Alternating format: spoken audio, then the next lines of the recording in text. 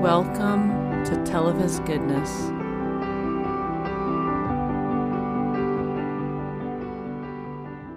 What musical instrument is found in the bathroom? What? A tube of toothpaste. A tuba of toothpaste. That's our oldest son, John Hudson. He brings a lot of laughter into our home. But his life has also taken us on a unique journey of seeing God's goodness even when things aren't good. In Season 1, we heard of God's goodness and salvation. But can we continue to tell of God's goodness even in the midst of trials? I'm your host, Carrie Stafford. In 2016, John Hudson was diagnosed with a severe heart defect. As I retell our story through my journals, prayers, and letters, my hope is that you will join me in saying yes, even in the midst of my trials. God is good.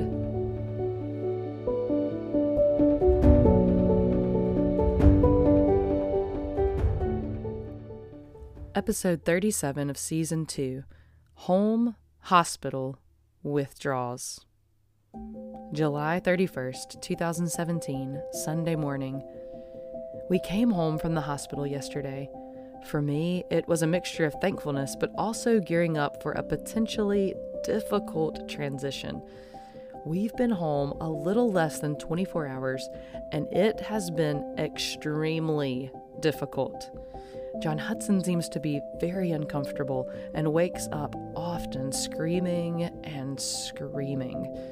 We also have the oxygen machine and tubes that we are learning to figure out. The tubing only lets you go so far from the oxygen machine. It's pretty tricky, but you are helping me so much.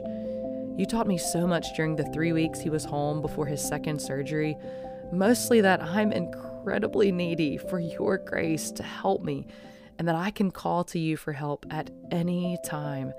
And I can trust you've planned out every detail of the day for your glory and for my good.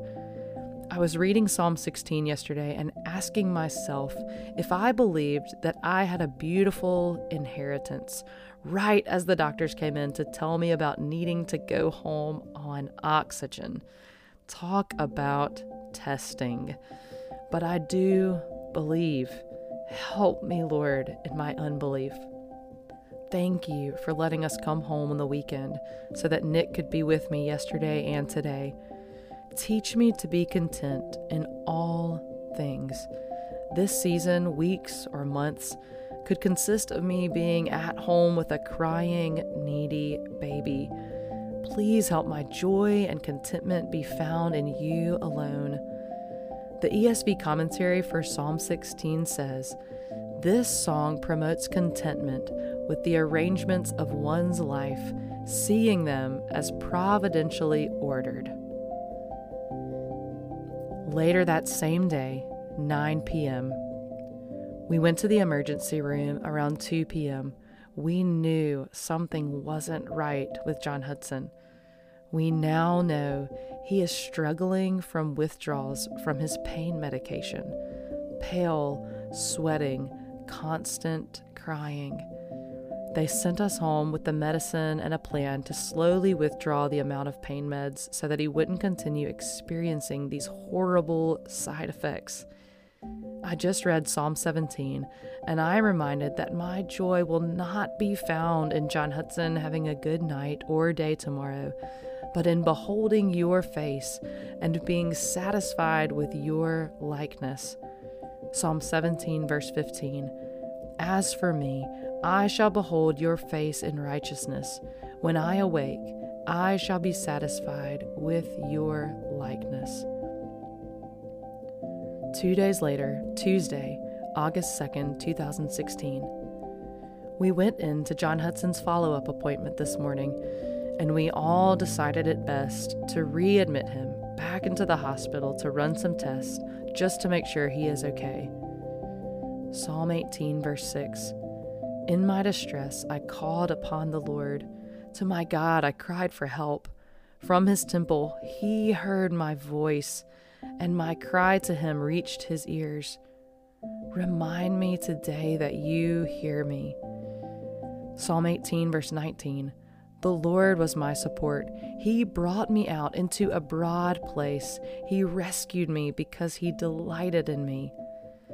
Psalm 18, verse 46. The Lord lives, and blessed be my rock. August 3rd, 2016, Wednesday. Oh, Father, how I need you.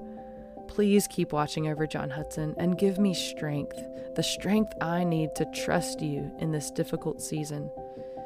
And I want to ask beyond just the help me survive prayer and ask you to help me to see Jesus and his humility, love, and help towards me, to see what it means that I've been given every spiritual blessing in the heavenly places, that I have a God who knows me and sees me and helps me. I love you, Lord. I was remembering Psalm 18, verse 19, how you will bring me to a broad place and rescue me because of the delight you have in me. As I thought about the words broad place, my mind went to Nick, John Hudson, and me in the mountains or at the Grand Canyons with no more worries of John Hudson's health. My heart yearns for this, but then you reminded me of something far greater. My broad place will never be found in this life. I may get glimpses of it, but complete rest and joy and satisfaction will only be found in your presence in the life to come.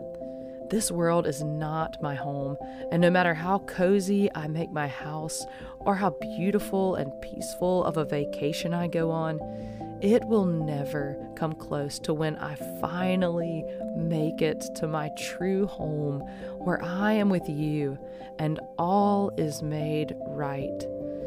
So while I'm here on this earth, help me not to search for my broad place in any person, place, or thing other than you.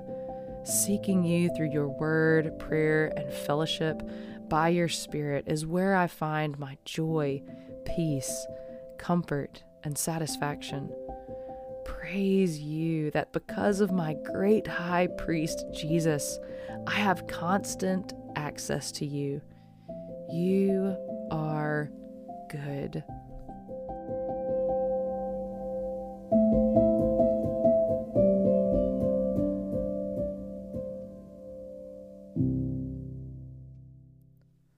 What comes to your mind when you hear the phrase broad place?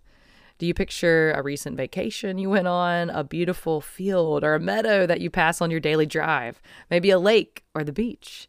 Or maybe it's more of a feeling for you, that feeling of no responsibilities, flashbacks to studying abroad in Spain for me here.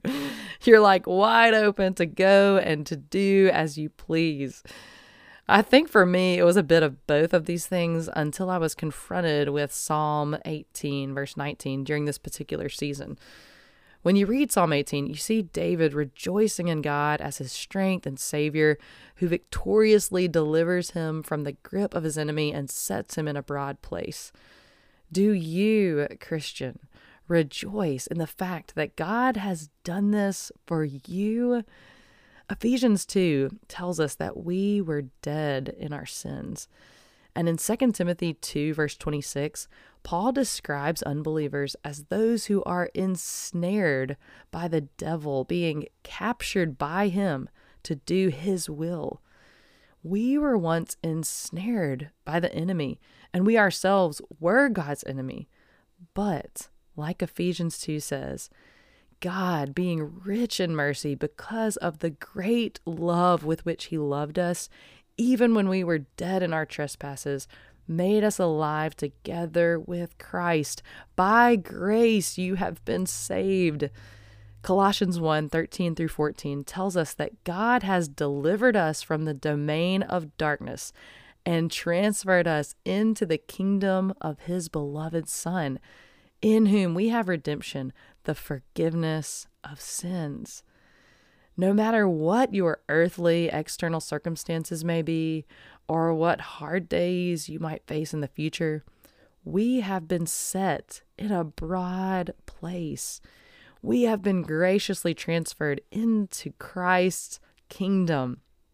We have Christ living inside of us by the Holy Spirit, empowering us to have victory over sin, joy in the midst of sorrow, and hope, the hope of eternal life with God, where there will be no more tears, no more pain, sorrow, or death, only fullness of joy.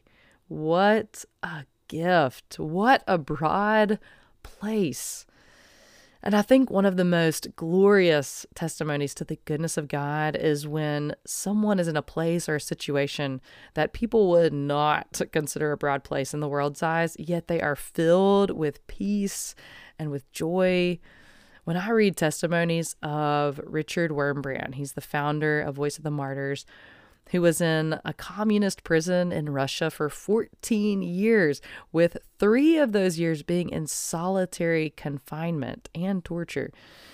Or Johnny Erickson Tata, who has been confined to a wheelchair with quadriplegia for over 55 years. The phrase broad place doesn't usually come to our minds when we consider those situations. Yet, both of those believers, they talk about the goodness and nearness of God in the midst of their darkest days and how they were filled with hope of the promises of God. They testify to me and remind me that God has set me in a broad place.